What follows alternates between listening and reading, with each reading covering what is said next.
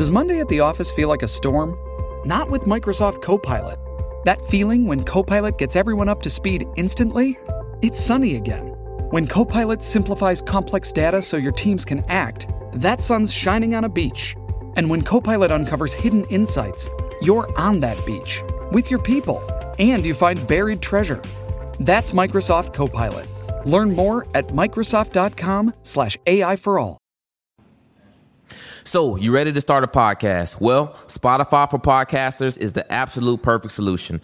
Download the Spotify for Podcasters app or go to www.spotify.com/podcasters. They make it super easy to record and edit right from your computer. And not only that, it lets you distribute your content everywhere and even earn cash. And the best part, it's absolutely free. You literally have no excuse. So I suggest you go to www.spotify.com/podcasters and start creating today.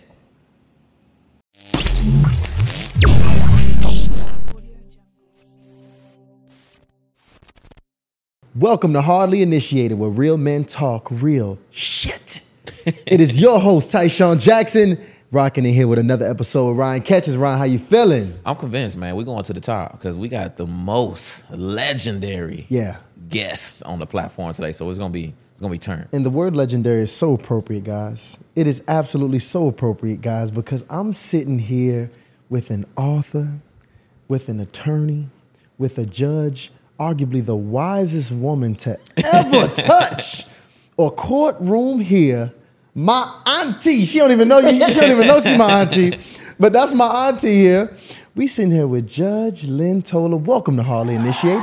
Thank you so much. It's really a pleasure to be here. Very much so. Honorable. Very much so. Let me tell you something. It's incredible because right now we need you on this platform. All right. Because we need that wise queen energy on the show.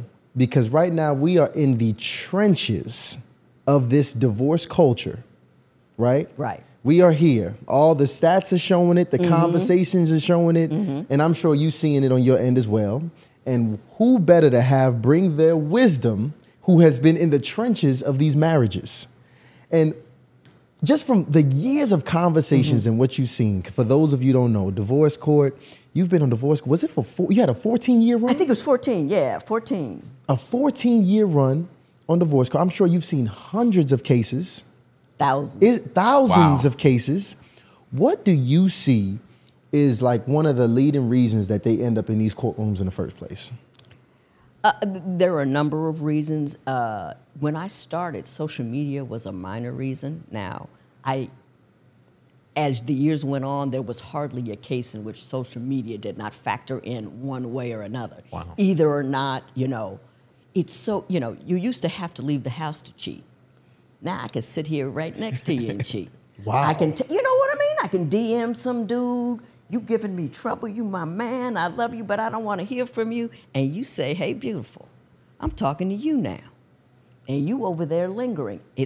And we're very simple creatures. We do everything to get out of immediate discomfort.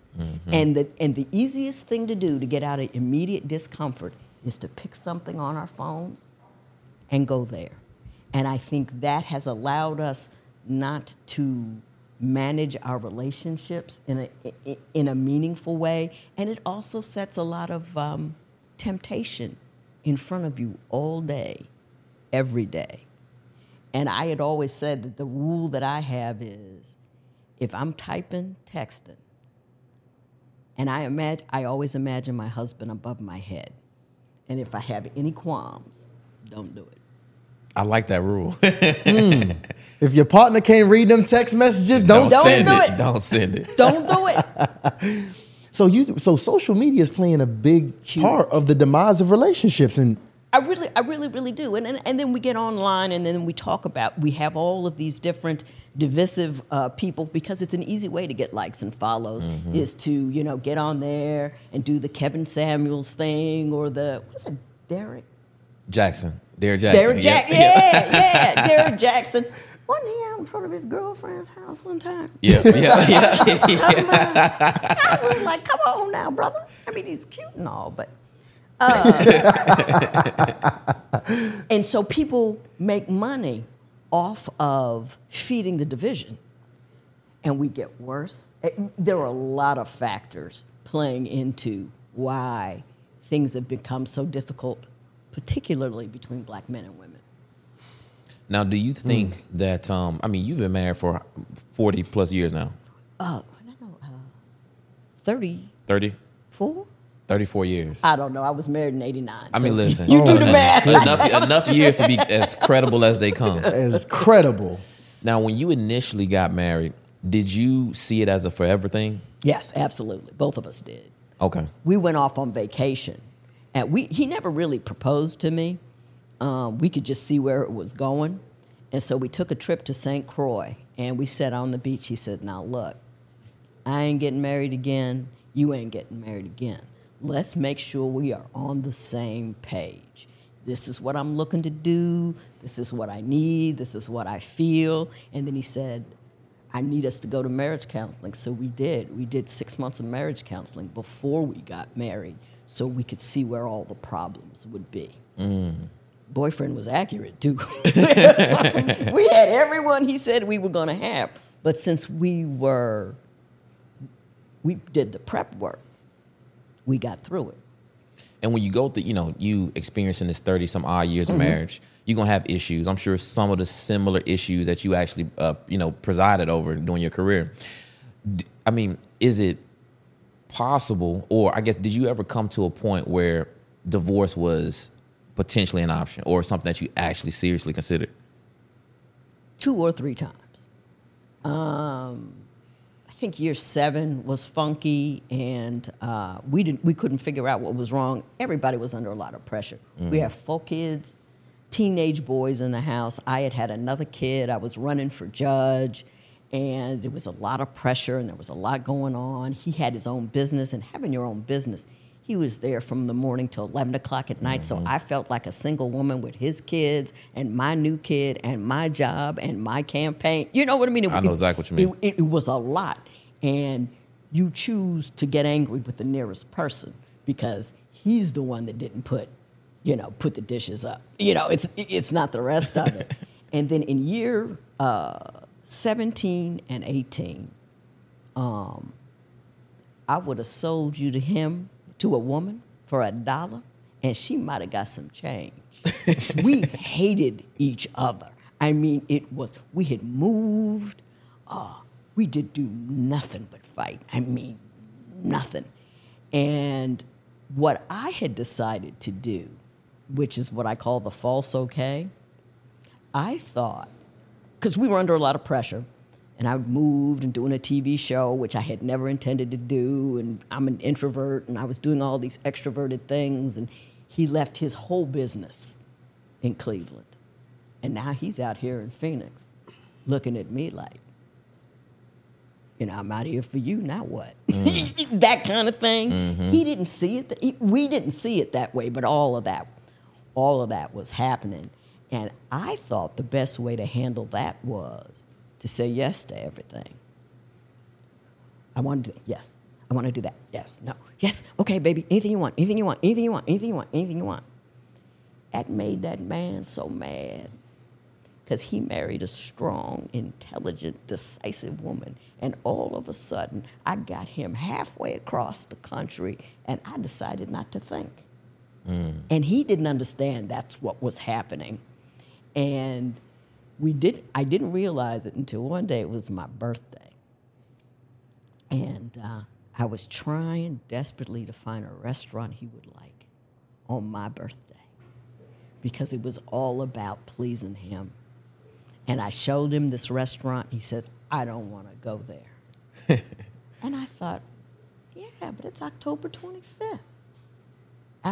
364 other days of the year, he can do anything he wants. But this one is mine. And then I had to figure out what was wrong. And then I figured out what was wrong. And it took me a year and a half, but I fixed it. Wow. So let me ask you this, because a lot of people now wouldn't have made it through what you guys made it through. I hear a lot of people even say, don't be in a relationship where you're not happy. That's not something that you should do. And to some extent, it is a thin line between fighting for your marriage and just being unhappy, right? So when you're going through that level of unhappiness, and even some sense that level of misery,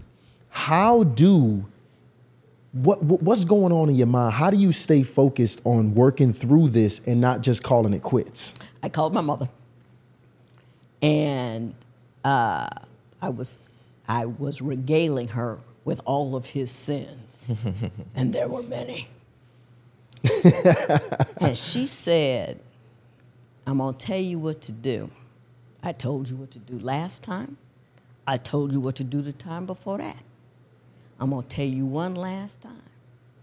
But if you don't do it, don't call me no more, because you can't stay mad and stay married. And I ain't taking every one of these phone calls again.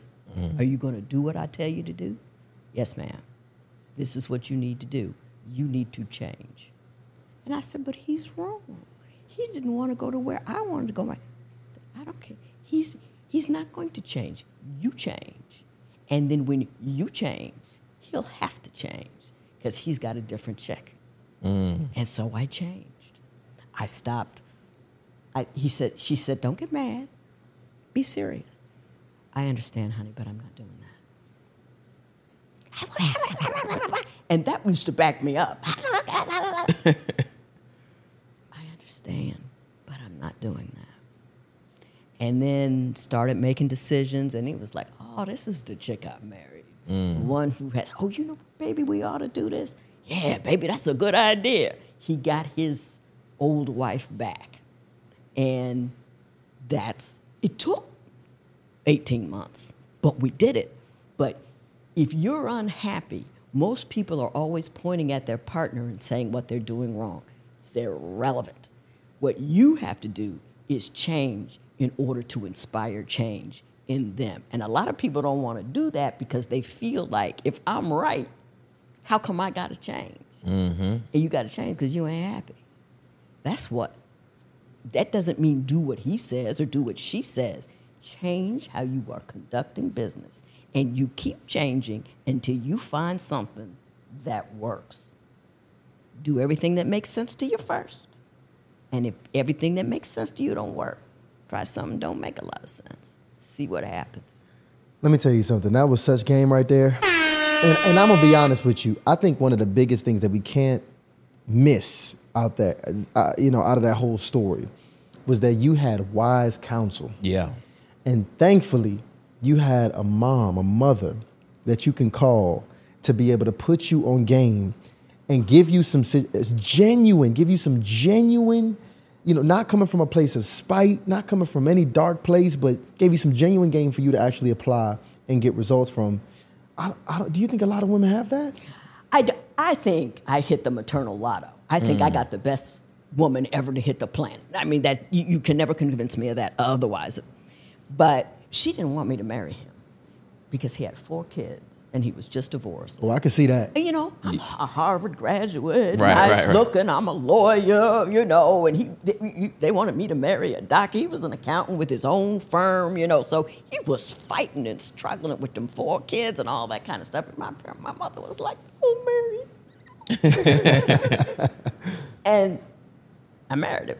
And the next day, what you need? She said, because the destination has always been happy. I want you to be happy. I didn't want you to get on this ship, but it's the one you're on. So I'm going to help you paddle.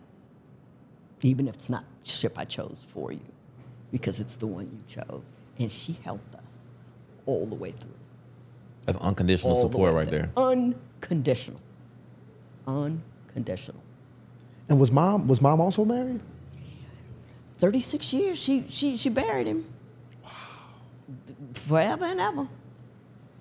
And I know from checking out your book, the book is Your Mother's Rules. My Mother's Rules, yep. Yeah. And you talk about, your mom pretty much being an emotional genius. Yes. So, when you growing up and, you see her experience these ups and downs in her relationship, was there anything, that she taught you then, like in the midst of the things that she was going through with your father? We did a lot of just trying to survive back then. Okay.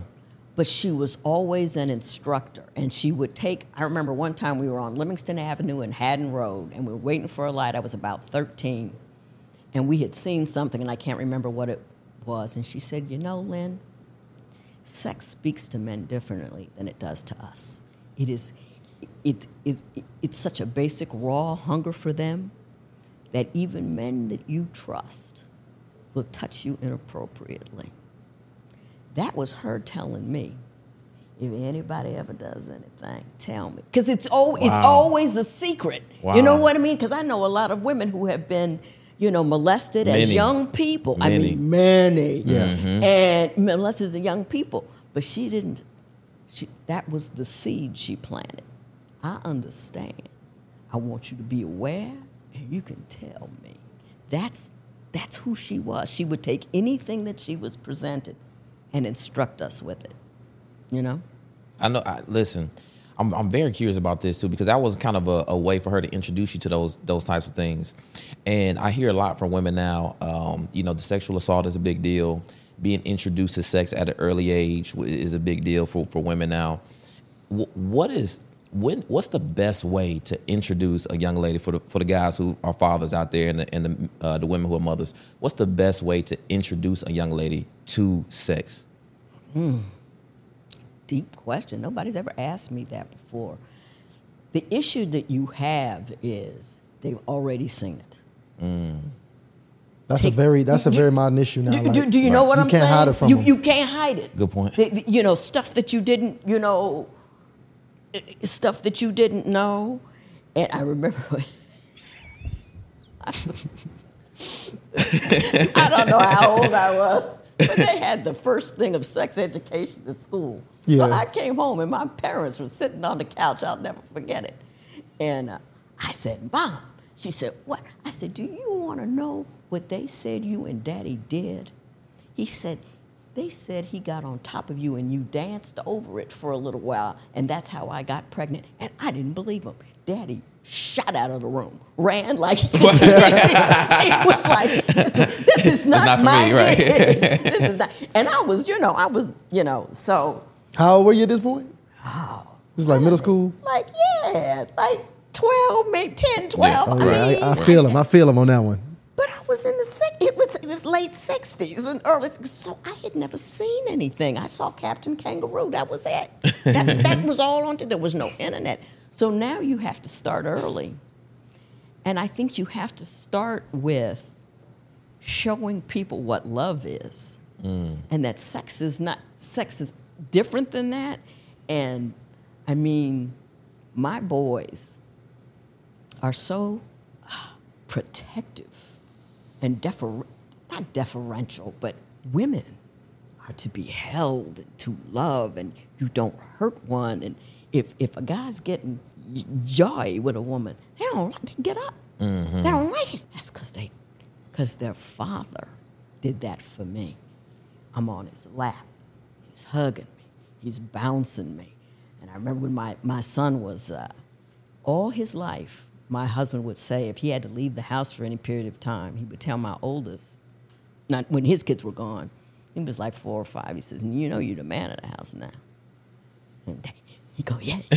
Take care of your little brother. Yeah, I'm man of the house. So I remember at 16, Eric left, and he said, now remember, Bill, you the man of the house. And he's 16, turned.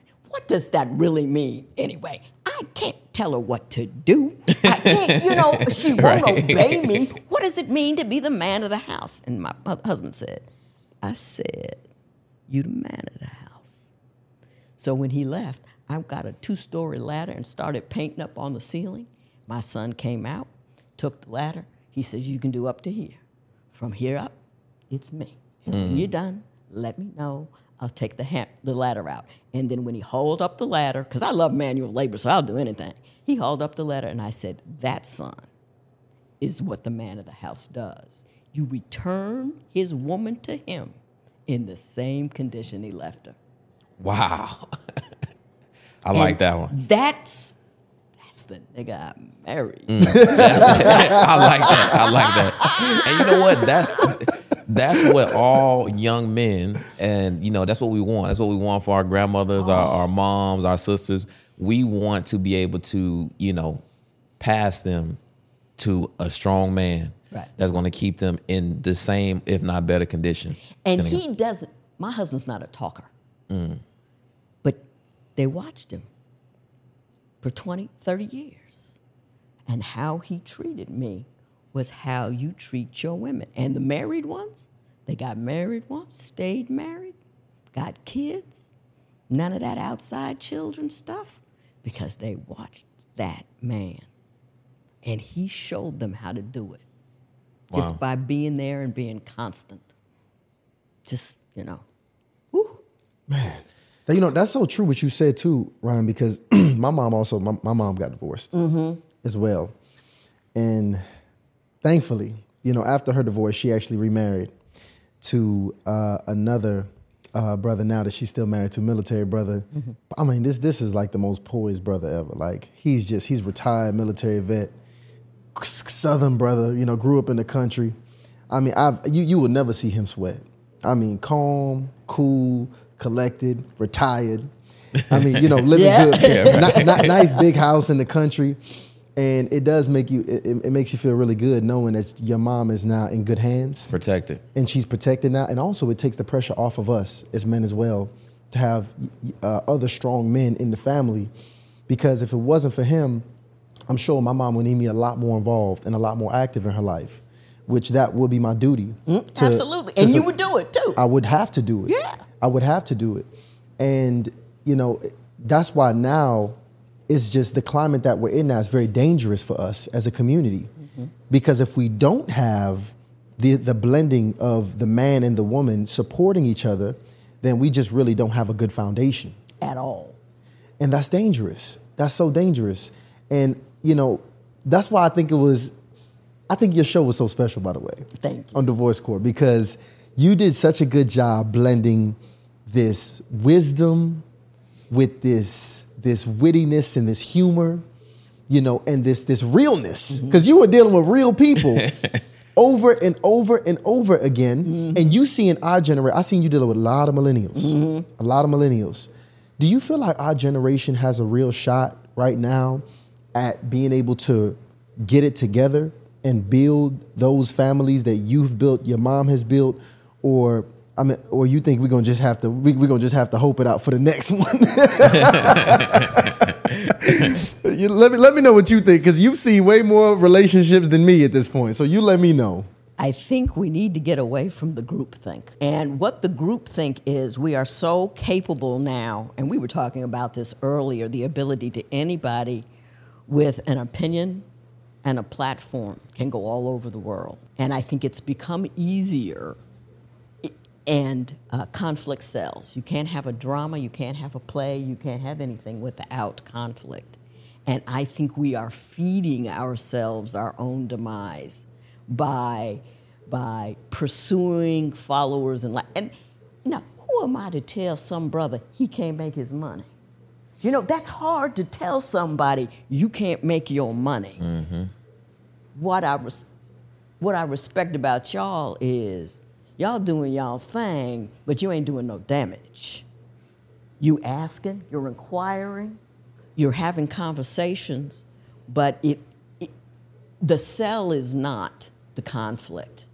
The sell is the conversation and the knowing and the information and the newness. I think y'all in a little trouble, relationship-wise, because it's just too. It's too. I grew up in a generation where you put your head down and got through it.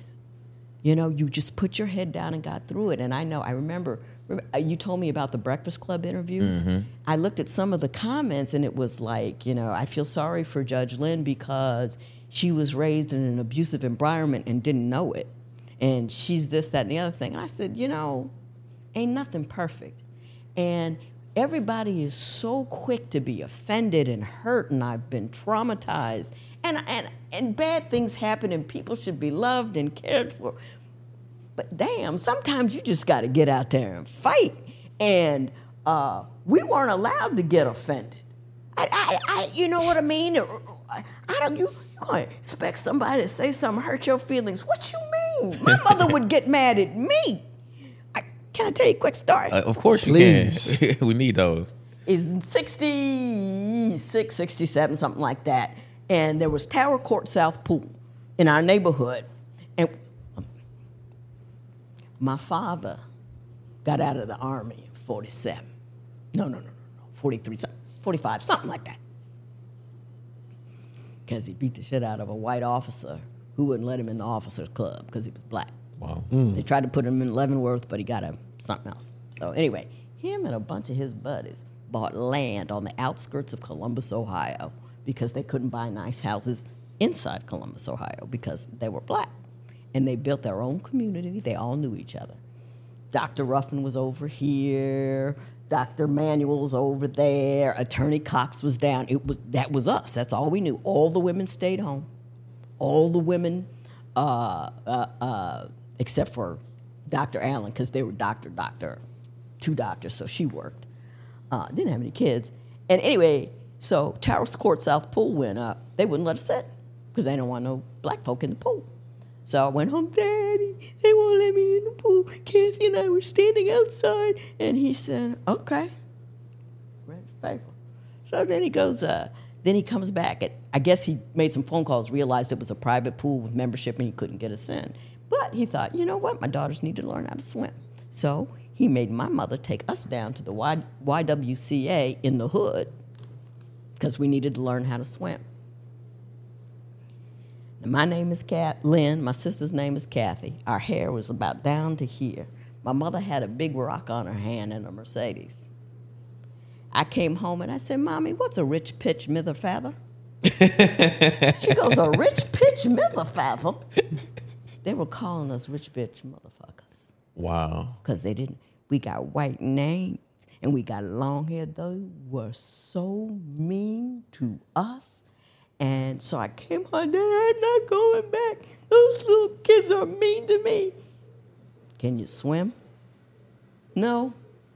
Okay. Back I went. 3 weeks. Every end of every week, they gave you a lesson. You had to be able to do 4 strokes.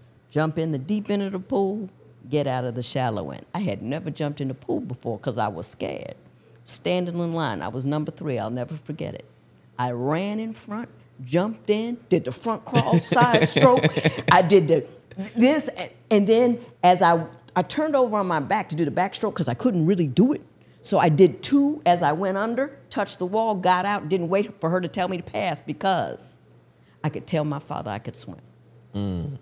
And the lesson of that is, ain't nobody got to love you where you are. You just got to take care of your business. The white kids didn't love me over here. The black kids didn't love me over there. But a bitch can swim and got her own TV show. To this day. I like that. You know, we are a very sensitive culture, though. Yeah. Oh, You know- I don't understand. Oh, I don't get it. I mean, I think that I don't understand it. It's like peeling your skin off yourself and exposing yourself to the world. Like you can hurt me. Try to offend me. Try. I'm not, if anybody can offend you, everybody can own you. I don't want nobody owning me but me. And all these trigger warnings, and I guess, we should be kind and polite and all this kind of stuff. But don't teach your kids to be weak. Mm-hmm. And my parents didn't allow it. They didn't care. The teacher wasn't nice to me. She didn't put me in reading group 1. They never did because it was a squeaky mommy thing. They said, did you get 100 on your test? No. I don't want to talk to you then. Whatever. Daddy was born in 1919. Mommy was born in 1930. Whatever crap I was going through wasn't nothing compared to what they went through. And they wanted to teach us just to push and not to worry about what everybody thought and to be able to go places where you are not expected to be. I was the first black woman at a 200-man law firm. They had 3 brothers and me. Wow. And then I went to another law firm, did it again. And everybody says, what's that like? I didn't even notice. I didn't know. I knew what I knew. I had my degree. I'm a come in here and kick some ass. It didn't matter. And it's better when it, people will say something like, oh, he was trying to insult you. Oh, I missed it. I'm sorry. Everybody should be nice and kind and gentle, but I just think we're teaching people to be too weak. I agree. And when you focus on the mission, you don't even notice everything else is going on. You don't. You really, really don't.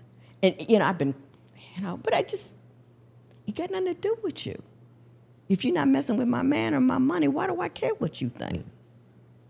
The poem goes, hard times create strong men.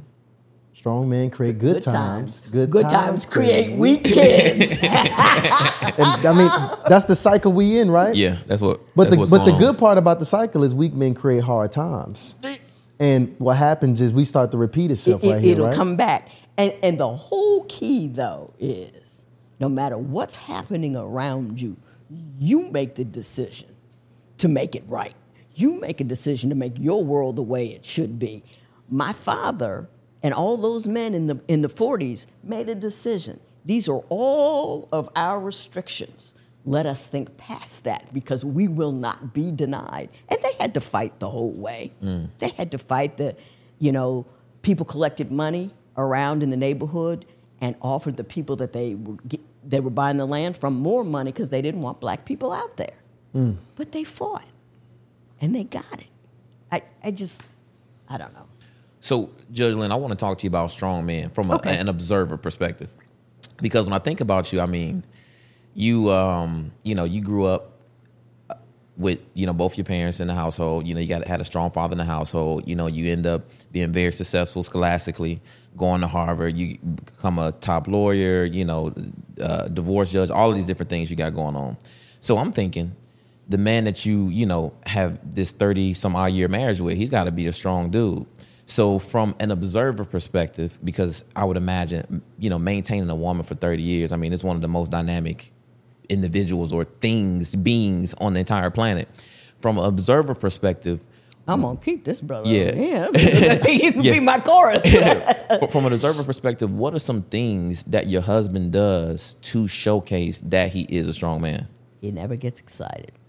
Takes a lot to make him angry. And the fact that he is always calm makes me believe he has this.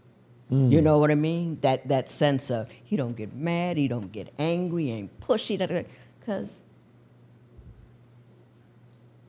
I got this. No problems, no trouble. He'll get mad, but you got to work him to get mad. You really got to lean on that brother to make him get angry. And he has no fear of my success. My success, he was my campaign manager for Judge, and he pretty much shut down his entire business and did that for a year. Wow. What is there to fear from a strong woman who loves you? Nothing. He doesn't have anything to prove to anybody. I kept my last name. I didn't take his last name. And he doesn't care because he knows who he is. He knows what he wants to do.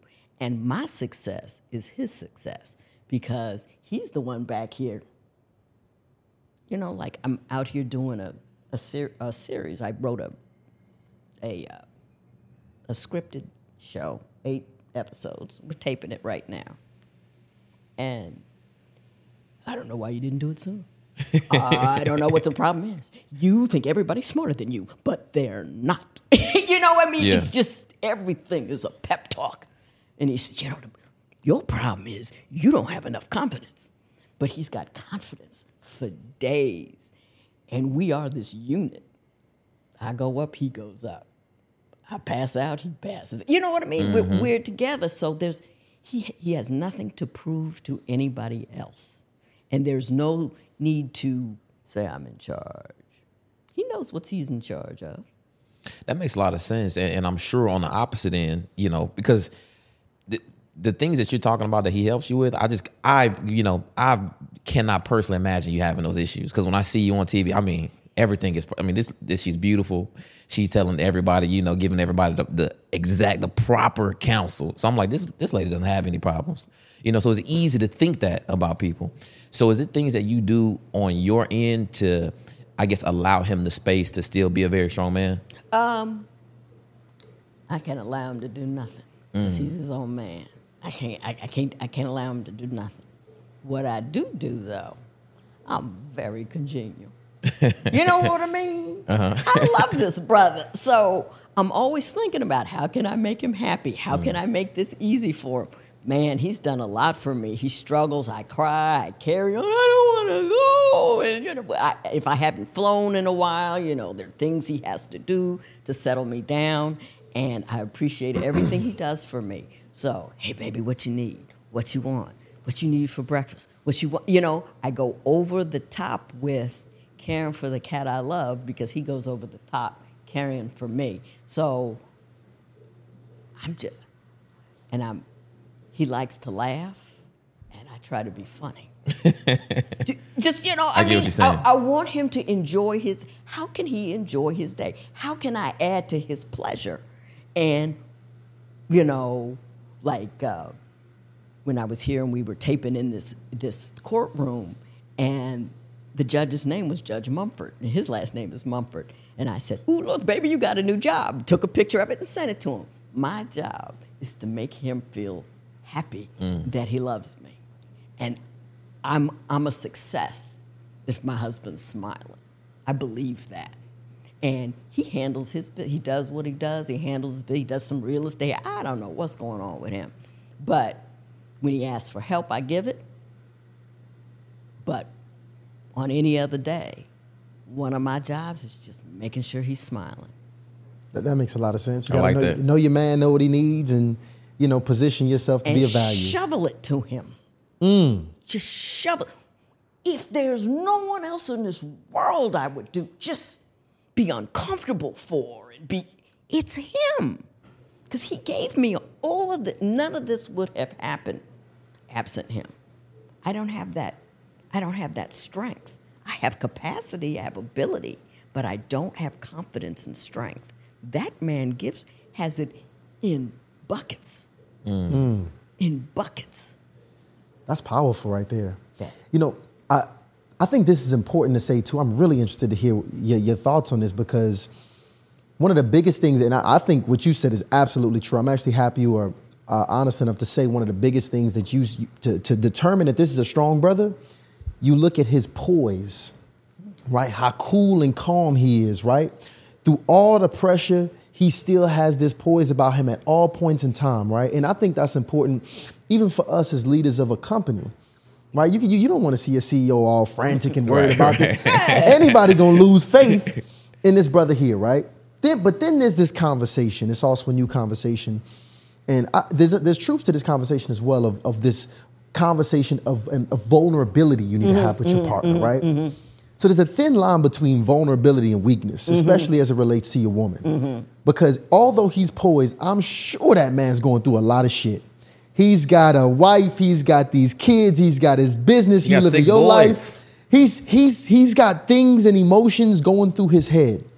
So how does a man communicate with you in a way where you can still provide him, emotional support, and y'all have this healthy line of communication, but it's not vulnerable and he's weak? What does that look like? I don't make him ask. I inquire. I'll sit on you don't look right. You all right over there? You upset about that? Did you call so-and-so? What did he say? You know what I mean? You know what I mean? And I'm on his lap. I'm got my finger in his ear. Just messing with him. But I want him to be comfortable and relaxed, and he's comfortable and relaxed when I'm touching him. And that's always the case with a beautiful woman. Get on there. Everything's fine. I'm on there and messing with the shit. Well, what's he talking about on TV? And I said, were you upset about that other day? I didn't like it. I said, what was it about? You know what I mean? I don't make him ask. I don't make him inquire, because I think part of my job is his emotional management. He manages me emotionally, giving me confidence, and I manage him emotionally, giving him an outlet for his fears and concerns and problems. And then I don't judge.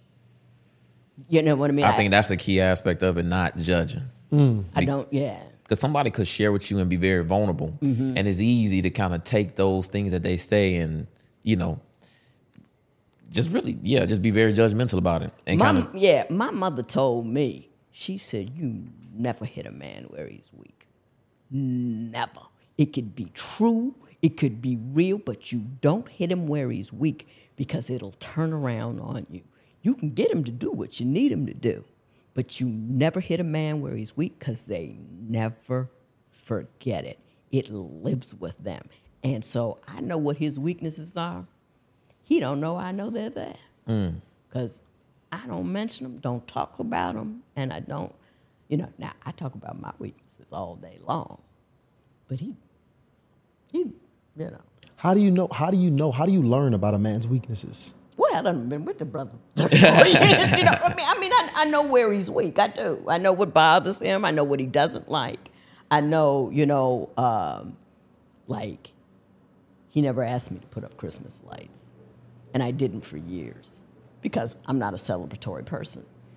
And then I saw him go into somebody's house, and he was like, wow, with the Christmas decorations. I said, this brother likes the Christmas decorations. He ain't going to ask me to do it. He ain't going to say we need to do this. So the next year, I went all out.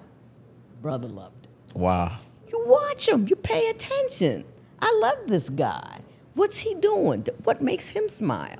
Oh, that makes him smile. Let me go over home and do that.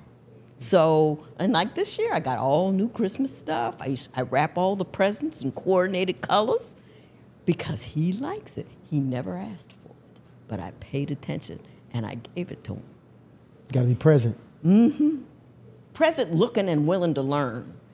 And I don't expect our marriage to go well. I work my marriage like a job every day.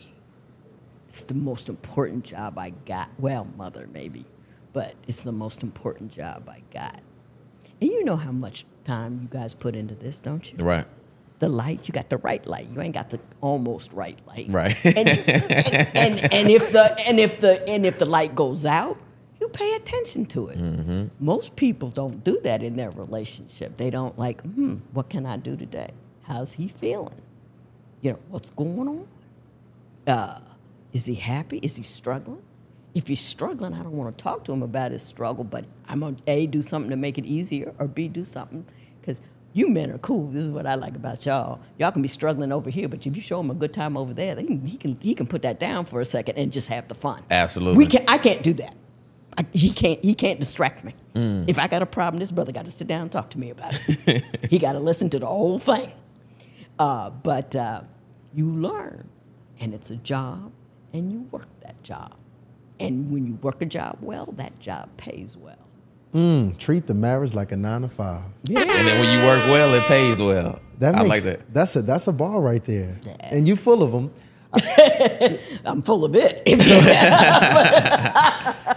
Let me ask you this one here too, Judge Lynn, because I'm sure what you've seen a lot of, because first of all, divorce court was just always in the house, just kind of playing. And a lot of things I would always hear on many shows was infidelity, right? That happens. That's just a part of nature with being in a relationship for years, right?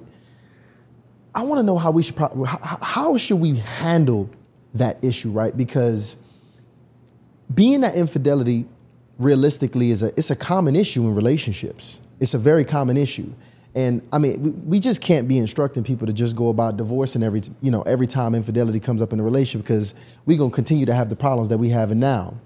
How should we be handling infidelity as it arrives in our relationships? That's a very good question, that the answer to which I'm not sure I am of the proper age to give. Back in the day, when my parents were raising us and stuff, there was a phrase known as, he tips a little. And the thing was, they were all married. If you were a dude in the 50s living in that house, you were badass. You know what I mean? You were. Right. No retiring cat made it out there. And every once in a while, and it was common knowledge amongst the women, and they kind of let it happen until they stop. Doesn't happen a lot. And the dudes kind of knew, I can tip a little, but I don't do nothing disrespectful. I don't get caught. Now, these days, that wouldn't sell. Women ain't going to do that no more. Right. That just wouldn't sell. But they were fighting so many fights in the 50s, in the 60s, that they had to stay together. They had to make it work. And y'all want so much more sex than we do. I don't know. Maybe it's different now. Young women saying they like the one. That's what they're saying. I don't believe it either. I think it's emotional baggage and the stress that's causing them to say stuff like that. Yeah, I don't believe that. If my husband were to ever have cheated, I don't think I would have left. We would have had issues. We would have gone to a counselor. But I can't let.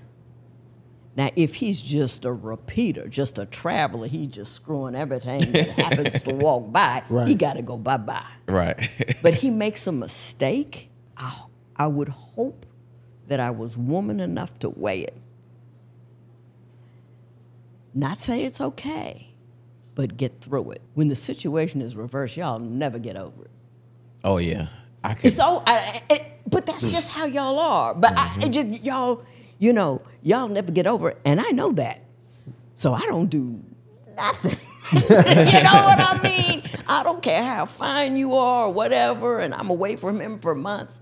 I got something so good. Ain't no sex. I don't care how you can rock it. Will get me to endanger this beautiful thing I got over here. Can't do it.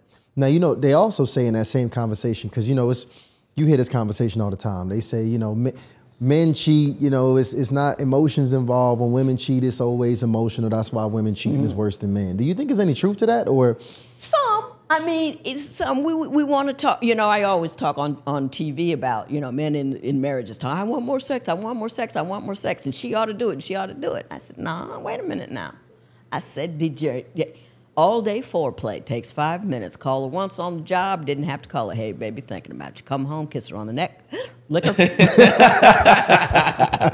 Yeah. And then they get behind her, shake her butt, and ask her what happened. You're going to get laid. Now. That takes work. That takes work. But it's only 5 minutes worth. That's true. It's not that much. And we want to be heard. We want you to think we're wonderful. And if you give us that, we'll give you more. Because we just love you. You know what I mean? This guy. And when we start seeing as you treat me any old way all day long, and then you expect me to join my body with yours because it's my job, brother, please. Just 5 minutes. I ain't worth that. So, the sex drives are different. I mean, he's always wanted more than I have. But we figured it out how to, and he knows what makes me feel warm and fuzzy. You make me feel warm and fuzzy. I'll make you feel warm and fuzzy. I think that's a really good formula for men to get what they want from their woman. So I want to talk because, just being here sitting with you, I could imagine you don't have any issue getting what you want from your man, right? Even sitting here now, I'm like, you want some coffee? What you want me to fluff the pillows? What you need, right? But I think modern women do have an issue, and it seems like they have found a way to get what they want from men. The number one thing being attention, but the way they are attracting this attention and getting this attention is a lot of it through being scantily clad and presenting themselves very sexually online. So I want to speak to the women who are on that end of the spectrum. What are some things outside of just being overly sexualized can a woman do in her relationship, or if she's seeking just some attention or some things from a man? What are some things that she can do that are not sexual? Here's what I would say. Stop thinking about it as what can I do for a man that is not sexual, that's attractive? What I say is, who are you? And what do you like? I pay enough attention to who you are and what you like. Oh, he likes this. Then I do that. He likes this other thing. He likes a deep conversation about politics. Okay. He likes such and such. I know what my husband likes and doesn't like, and I feed his need. I don't feed a male need. Ooh. Damn. I get that. And if you operate with that specificity. But people don't do that. Right. They're out there with the resume. 6 figures, you got to be over 6 feet, and blah, blah, blah, blah, blah. Ain't none of that. None of that. It's like, who is he? What's he need? What's he want? Do I like what he needs and want? Go ahead and give it to him. And get joy out of giving it to him. Because it's fun to feed somebody you love. Whether you're feeding them conversation, whether you're feeding them, excitement and whatever it is. But focus on that cat and let him know you know him, as opposed to, how do I get men in general? Because I was like the world's worst girlfriend. I didn't give a what oh, you want to go to Italian? I want to go to Chinese. Let's break up. Right.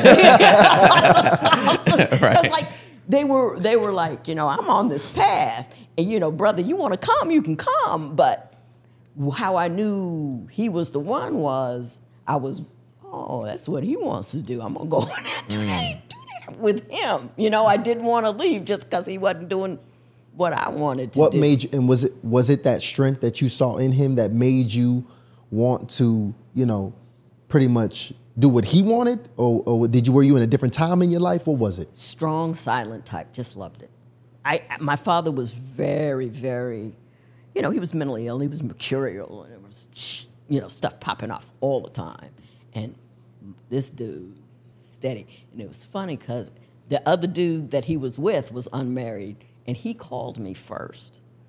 After I went to the Cavs game, remember I told you I married my husband. I met him at a Cavs game, and he was with his buddy, and his buddy called, and I was like, dang. And buddy was like, they both good looking, but the buddy was, he was sexy, he was a player. And I was like, I don't want that one. My husband had his jeans rolled up, all goofy looking. That's the brother I want, don't care. You know what I mean? Like, he is so bad. He's like Michael Jackson. Right. He put on white socks because he's Michael Jackson. He made it cool because he had it on. And it took him 3 weeks to call me. And after a couple of years, I said, how come it took you so long? I thought you and Huggins decided, you can chase her. I'm done. He said, nah. He said, because I knew if I went for you, you were serious or nothing. And I needed to know I was ready for serious. So that's what took me so long. I was like, I got the right guy. Right. It's funny. Me and Ryan be talking. There's some women that we be like, no, we can't rock with her right now. That's gonna have to be a wife. We gotta be ready to like that. Right. Yeah, you gotta exactly. Yeah, we gotta be ready to take that one on for the long haul. And it's very much so about how that woman presents herself too. Absolutely. Very much, and in the communication, the conversation that you have. And it's funny, Judge, how you talked about, finding out what your specific man wants. And it just reminds me of, this was maybe like 6 years ago. I was dating a young lady and was with her family for Christmas. And her mom pulled out like this, I think it was like a 12-pack of these beers. Mm-hmm. And she mentioned, when she's getting ready to put them on the counter, she mentioned how much she loved them. And the young lady I was dating at the time was, called her out in front of everybody. It's like, you don't love those. You just say you like whatever my dad likes. Mm-hmm. And she was kind of upset. Like the young lady I was dating said it in this way that was kind of like this disappointing way. Like you don't do what's for you. You do it because he likes it. And she looked at her and was just like, it's some things that we got to talk about that you just don't understand. And I didn't really understand that until later. What that meant, it just meant, if my man likes this, he likes it, I like this. So tonight, we drinking this damn 6-pack. Let me give you a good example. For example, I told y'all my mom got remarried. Mr. Lonnie is named. He loves some football. Right. Let me tell you, college sports, NFL, He knows.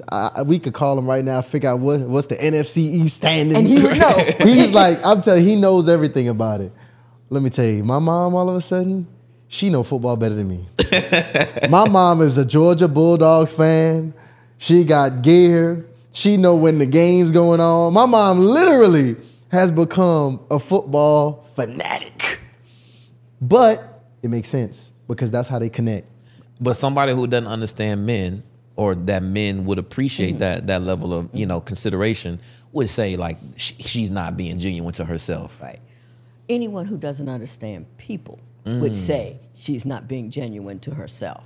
If I love somebody, out of all the billions of cats on this world, I picked that one. And if I'm not willing to do things for him that were not necessarily right down the middle for me, why'd I marry him? I married him to change everything, my status and all this kind of stuff. I know what a balk is in baseball because he loves baseball. I couldn't care. I think that's the dullest game ever. But we will sit at the thing. I'll eat hot dogs. You can buy a drink. Every once in a while, I learn not to ask too many questions because you become a mensch. They don't want to be bothered. That's true. That's You know what I mean? Don't ask too many. Learn on your own. But at the baseball game. But it's like, and he's like, he is happy, and he does the same thing for me. Everybody is so, this is another thing I think's wrong with social media. You put everything on there so everybody judges everything that you do. Mm-hmm. And so you have to put that, you doing this for your man, you're doing that for man, you looking weak, you're not looking, I'll do anything for my husband. And he'll do anything for me. And I don't care what you think about it, what do you think about it, or what he thinks about it, because he's my man. And there's no comparison. And you never see him on my social media, do you? No. You know why? He don't like it. He don't like it. And I used to do it maybe once or twice a year. Baby, can I put a picture up? Just one.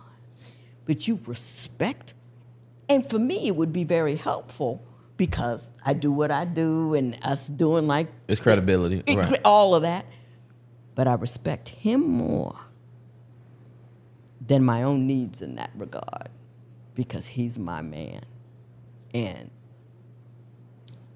it don't make me smaller. It don't make me less than. It don't make me a pick-me, which somebody called me and made me mad. It don't make me none of that.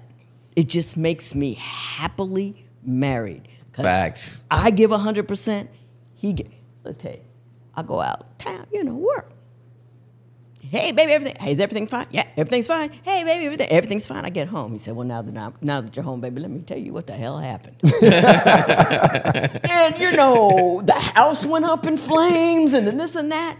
But he lies to me till I can get home. He says, and I said, well, why didn't you tell me? He said, what could you do? And he says, I got it. I'll carry that. I'm not going to call you about that. Or I'll go away to work. I won't call him for 3 days because it's just been hectic. And I'll call him I'm sorry I haven't called. I figured you were busy. I know what you're doing.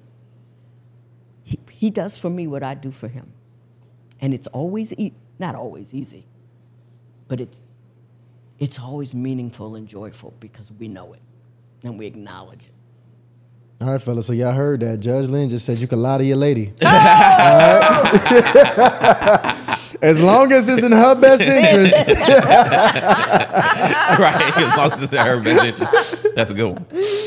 But I get it, though. I mean, he wants you to be... And you already said, and I'm sure, again, it's like knowing you. He knows you. You said you anxious.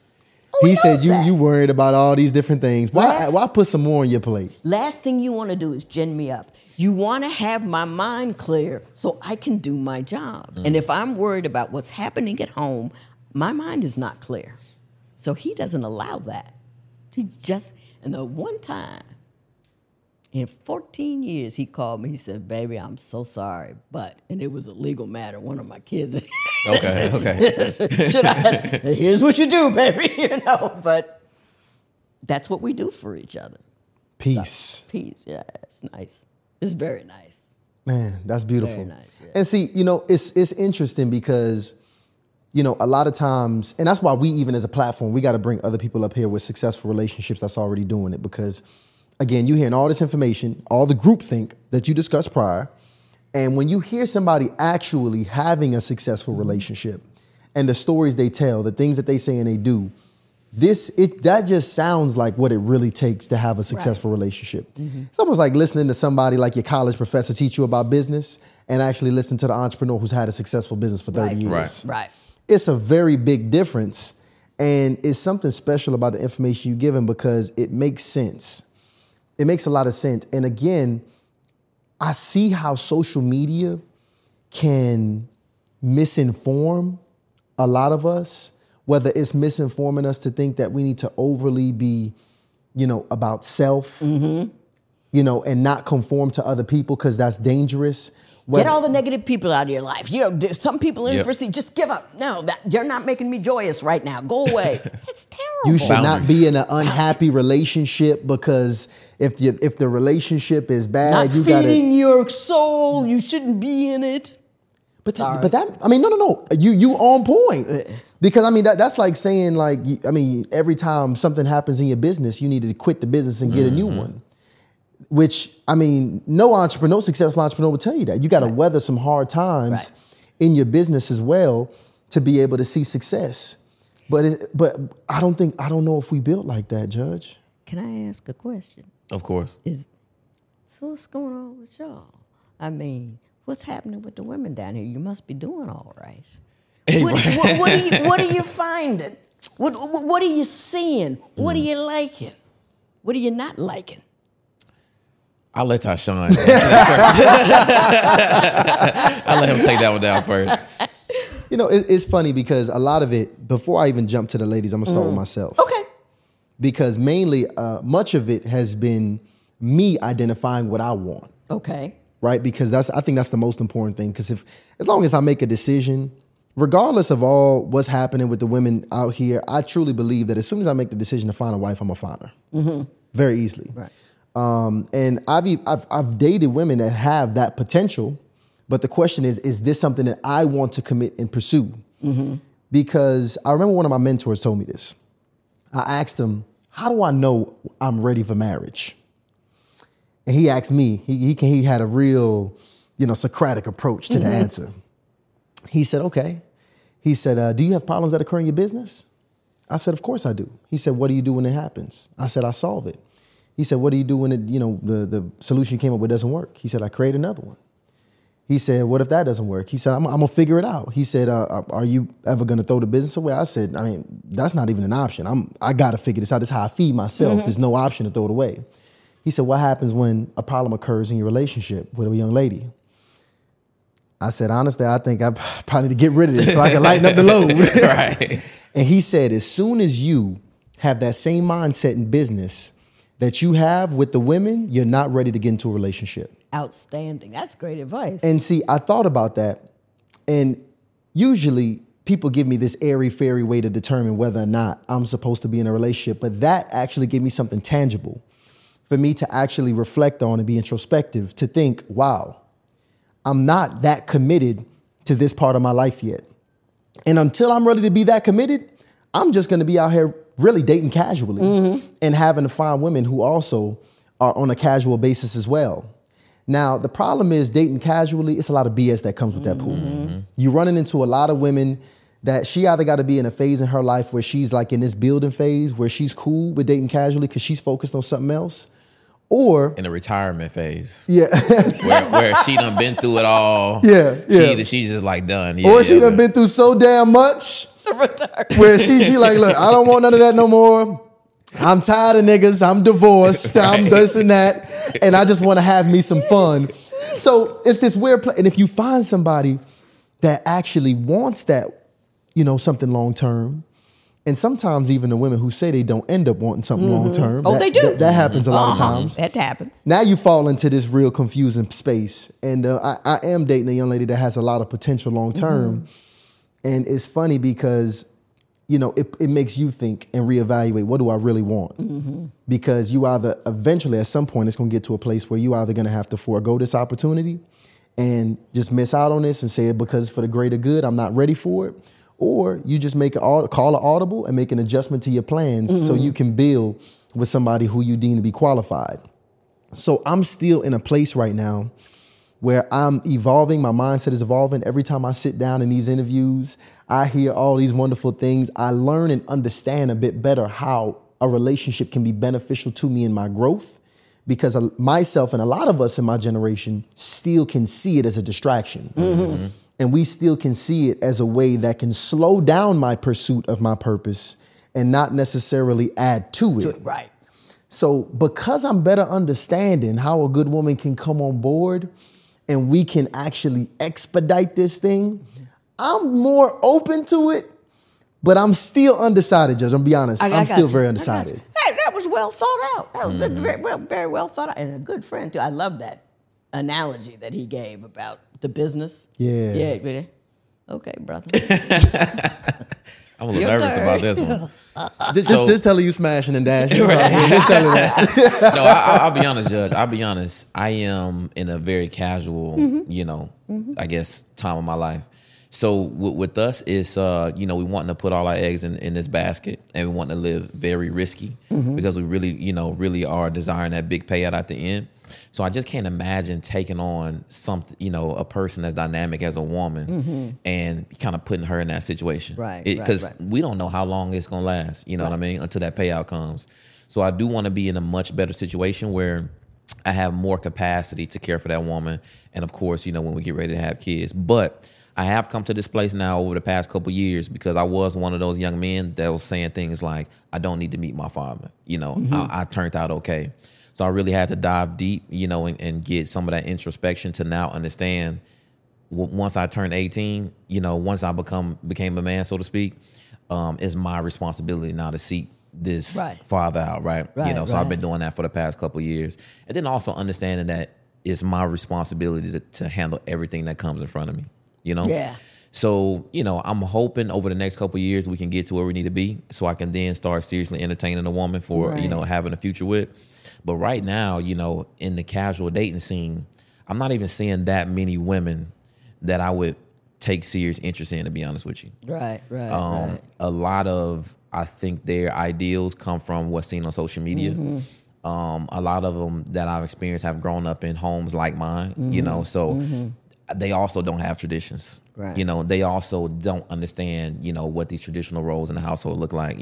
They also are like me, who have been so career driven and so success driven when it comes to being a professional, that, you haven't even looked into those other things. You haven't even investigated those other parts of your life, what your relationships look like, what your mind looks like, what your health looks like, and all of those different things.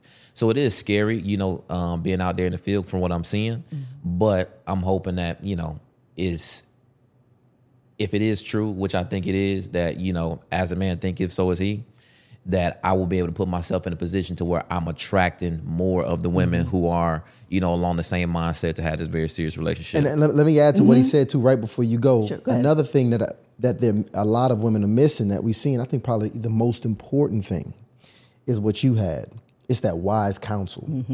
It's that wise elder, right? Or elders that you can go to for genuine counsel. Yeah, not Pookie and Ray Ray. Not the Pookie and Ray Ray, right? Or Shaniqua and Shanice. Right. Who are also single at the club. Right. As counsel in your relationship. But people that are genuinely qualified to give you advice from a place of wisdom that you can apply and have success. Right. I think that's one of the biggest things we're missing from men and women, actually. Absolutely. From men and women. Absolutely. And I think you might find, as you ascend, which I have every confidence both of you will, you're going to meet different pools of women. Because even back in the day when I was your age, you wouldn't have met me in a club. Because I was painting or building doll houses, doing bizarre stuff. But that's where you can meet different kinds of women who don't gravitate to what you already know. So as you move forward, what I just said sounded so arrogant. No, but it's true. Sorry. I mean, I didn't mean it's true. you can ascend towards a woman like me, but I meant you can differentiate. go different places as you move. You are move 100% right. When you go to the mall, let's say I walked into a Forever 21, it's going to be a certain type of woman there. Now, if I walk into the Louis Vuitton store, it'll be a certain type of woman in there. So I do understand. If you walk into Magic City, it'll be a certain type of woman in there. Right. And if you walk into Target, it'll be me. Okay. So I do agree with you. It's certain things that I can do to position myself to be able to meet, that woman. So yeah, I'm on the same page with you. Yeah, just different. I always tell women to expand your dating pool by doing different things. If you're going on the same block in the same corner, you're going to meet the same cat. Go do something you've never done before, and then you'll find, there's a whole different set of cats out here doing something completely different. Like, I'm with you. Now, one thing that does concern me is because it concerns me and it pleases me at the same time, which is women's sexual freedom. So on one side of it, I love it. I'm just like, right? Yeah, I'm just That's like, the dark side. Right. That's the dark side. I'm like, girl, be yourself, girl. Listen, don't let them tell you that you can't do this. Listen, Take them drawers off, girl. Right. And I know it's the first day, but we got a strong vibration going on. Right. You know what I mean? Let's roll with it. Let's roll with it. But then there's another side of me that's like, man, I don't, the same thing that makes me attracted to this woman for this moment in time is also the same thing that makes me unattracted to this woman in terms of having long-term prospects. Now let's talk about that. Everybody out here talking about body count. That really matters to you. Yes. Now, yes. is it just the number, or is it how a woman with a large body count carries herself? I would say it's how they would carry themselves. And it's the number too. I mean, because to me, it factors into the decision making, like how this person makes decisions. So if I'm, and women know that, right? So, just like it's women that will say, hey, I dated this person and this person who may have been celebrities or on this higher caliber, right? So they know, I'm judging them based on the type of men that they're able to, attract, to pull. So if a woman is saying she's been with, numerous amounts of guys, I'm just thinking in my mind, her standard is low. And let me add to that. Because if you think about it, not many people have $1 million in their bank account. So I know if somebody has been able to acquire $1 million in their bank account, that it's not just about that number. It's about the mindset it took to acquire $1 million. I could probably tell some things about you that allowed you to accrue that amount of wealth.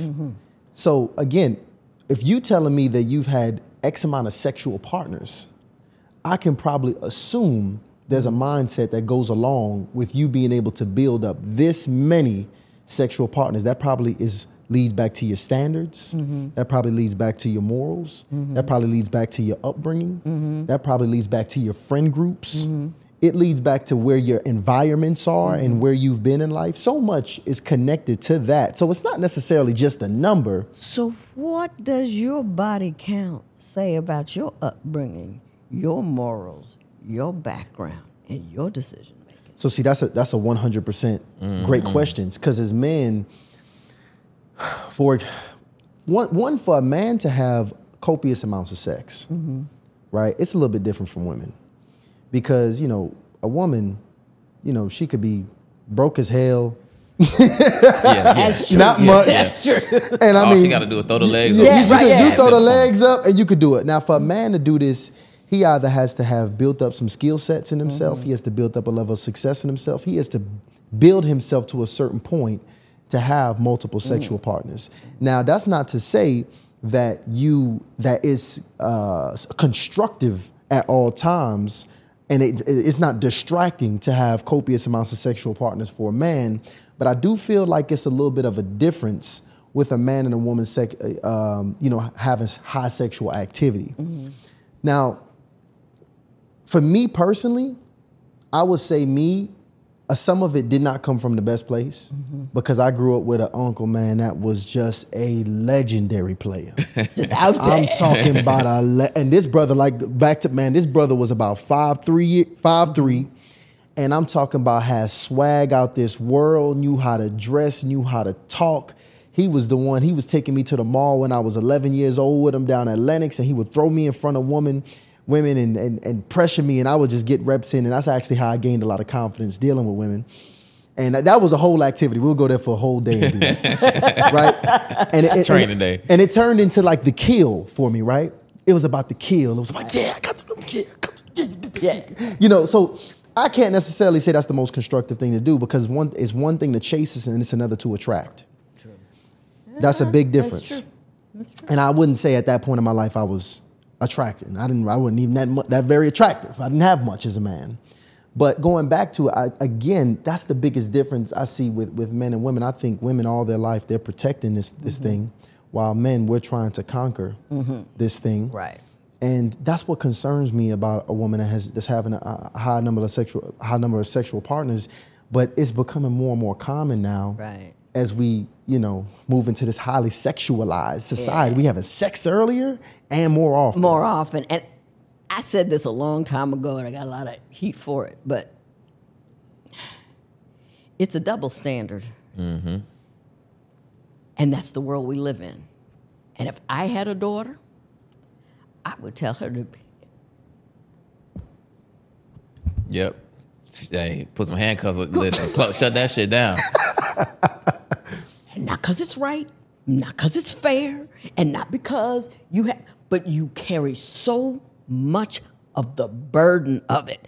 I mean, it's easier to get AIDS as a woman than a guy because of the flow of the natural things, and there are babies, and there are guys who don't like a large body count. It ain't right, and you can argue all day long that it's a double standard, and it is.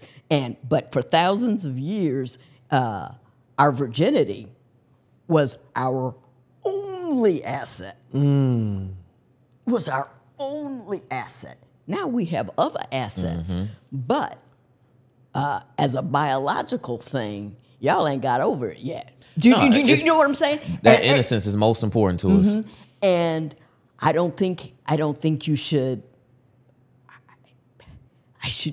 If I had a daughter, I'd be like, no is the most beautiful word in the English language. Say it say it often, and say it loudly. And just don't, not because it's right, not because it's fair, but because it'll do you the best then. And I know I'm going to get a lot of heat for that, but that's what I would do for a daughter of mine. I'm on the same page with you. I mean, even thinking about, it's certain things that even pop in my mind that are associated with body count. So, for example, if you told me you had traveled the world, you had these different experiences, it would make sense, because I'm like, she's a very successful, attorney and judge. So that makes sense.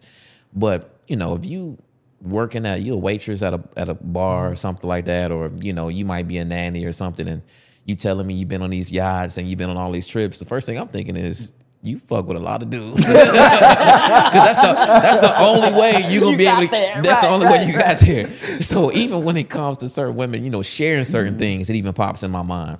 Because I'm like, wow, okay, well, in my opinion, it might be a selfish thing. I'm thinking, wow, that's less that I can potentially show this woman. That's me. Now I'm going places with these other very successful men. I'm even thinking, wow, is she looking at these other men? Because she has such an open philosophy about sharing herself with the world in this way. So I have, it's just crazy, because I advise women to hold on to it, but at the same time, I'm not gonna lie, I do indulge in the other side. Yeah, it's a duality of life. But you have to. Everything you do, feel, and think is not going to necessarily be consistent. You know what I mean? You're not going to be. Right. You're not going to be in a bucket. Your wants and your needs and your wants and your needs are one thing, and your knowledge is another. And you have to make decisions for yourself about what you're going to do. And I think women should have the right to have the same sexual freedoms as men, as long as you understand the ramifications thereof. It may not be fair. I agree with that. It may not be right, but you have to live, you have to understand the world that you live in, so you can accept the good and the bad of whatever decisions you make. You just have to be knowledgeable. That's my belief system. Hit the gavel on that one. Yeah. All right? Because that's what it is. Yeah. That's what it is. Man, we done had this wise counsel come up on here and drop this game. We talked about some different things. Did you think we was going to dive so much into your personal relationship? I didn't know what y'all were going to do. I try to come into interviews completely blank because first of all, I want to give you what you want, and so you know where you're headed. And two, that's why it's more interesting. You know what I mean? I Just agree. to be, and I like, even on divorce court, I didn't read the packets because I enjoyed the exploration. So. I love that. Yeah. I feel like I could ask you anything and you're going to have some expertise in it, to be honest with you. Well, I will tell you I don't know when I don't know, which is wonderful because a lot of people don't tell Yeah, exactly right. tell you they don't know. I'm comfortable saying I'm not know, but I do. I'm a voracious reader, and I don't believe anything I'm told. I'll remember it and I'll look it up, but I'm a voracious reader. I'm in the middle of 3-4 books all the time, and I think it's just. I think everybody should read more. We have become Google stupid, and there's no context. You can get the answer that you need, but there's no context in it. And so I think that everybody should read more because there's so much history and so much context that we are unaware of. And everything we're doing now, in some way, shape, or form, has happened before. Mm-hmm. Let me ask you this, because before we let you go, I want you to leave our people with a message. Because if there's one thing that you can tell our people, men and women, men or women, to be able to improve the state of our relationships, Right. What would you leave them with? Approach whomever you're with as an individual, not a representation of male or female. Make knowledgeable decisions about what you want and what you need and conversations. Do not take advice from people who are similarly situated solely because they have the same problems, the same limits you are. How am I going to get more information from you if you and I have had the same experiences? Broaden yourself, read more, and be an individual. Everybody says they are, but they're not. There's a uniform. There's a uniform with your hair and your eyelashes and your makeup and your butt and all of that. Don't wear the uniform. Don't become. We're such a label-heavy society. Like this, you're a simp. You're an alpha. You're a beta. You're a pick-me. You're a this. You're a that. No. I'm Lynn Toler. And I'm married to Eric Mumford. And that's what that is. And if you can approach it that way, and like when you said, like I didn't know about the going out and they're on the phone. Learn from the past. Just because I'm old doesn't mean everything I used to do was stupid. You know what I mean? It's just, it's just, do something different. Everybody seems to be looking to lockstep. There's the right thing to say. There's the right thing to do. Don't be afraid to be an individual. And being an individual is, sporting thoughts that other people don't have, but being willing to step off them as well. Everybody's so committed to their position. Yep. You can, I'm ready to be proven. I say I'm wrong all day long, which makes me more likely to be right because I will detach from a position that has demonstrated it is not correct, and I will approach a new one. People get personally invested in what they believe to the extent that all rational thought misses them. And I'll listen to anything and everybody, and we just need to be less committed to the silos of our own beliefs And that's the branch thing. out. That's the thing. When if you have enough courage to admit that you're wrong, you're not wrong anymore. That's the best thing about it. So let me sum you this can up, grow, because yeah. it was so much game in that. Check your ego, know yourself, know your worth. And I'm talking about that is some game. That is some absolute game. Judge Lynn Toler, thank you so much. Gentlemen, I had a ball. Thank you. Me too. I really had a good time. No, I really, absolutely. Really did. Thank you for Tell having these me. people where they get in contact with you, what you got going for them, please plug yourself in. Okay. I'm terrible at this. I have two, Making Marriage Work, My Mother's Rules, and Dear Sonali, Letters to a Daughter I Never Had. Those are my 3 books. Buy the books. The young one, the Dear Sonali, I would have named my daughter Sonali had I had one. And that's for young 20-year-old girls. My Mother's Rules is for anybody who wants to be able to think their way through how they feel, and that's what makes me able to overcome all of the struggles that I have. They need that one. I started that one. That was good. I mean, out of everything I've ever done in life, divorce court, all that book is my favorite. And Making Marriage Work is to help you with relationships. And I met Real Judge Lynn all over, and I've got a new project. A scripted series that's going to come out soon. So I'm excited about that. And so, yeah, that's it. I love that. And I love that you doing new things, too, because you've been in the game for a minute, but you're still advancing, still trying out stuff new. Right, yeah. I mean, this energy, I'm talking about, let me tell y'all, from the time I spoke to Judge Lynn on the phone to meeting her in person, you are 63rd birthday you just had. And I'm talking about this energy is just as youthful and vibrant as you can ever imagine. And I appreciate you bringing that here and blessing us with your presence. Y'all, Judge Lynn Toler on the platform. Thank you so much for tuning into another episode of Hardly Initiated. We are out. All right.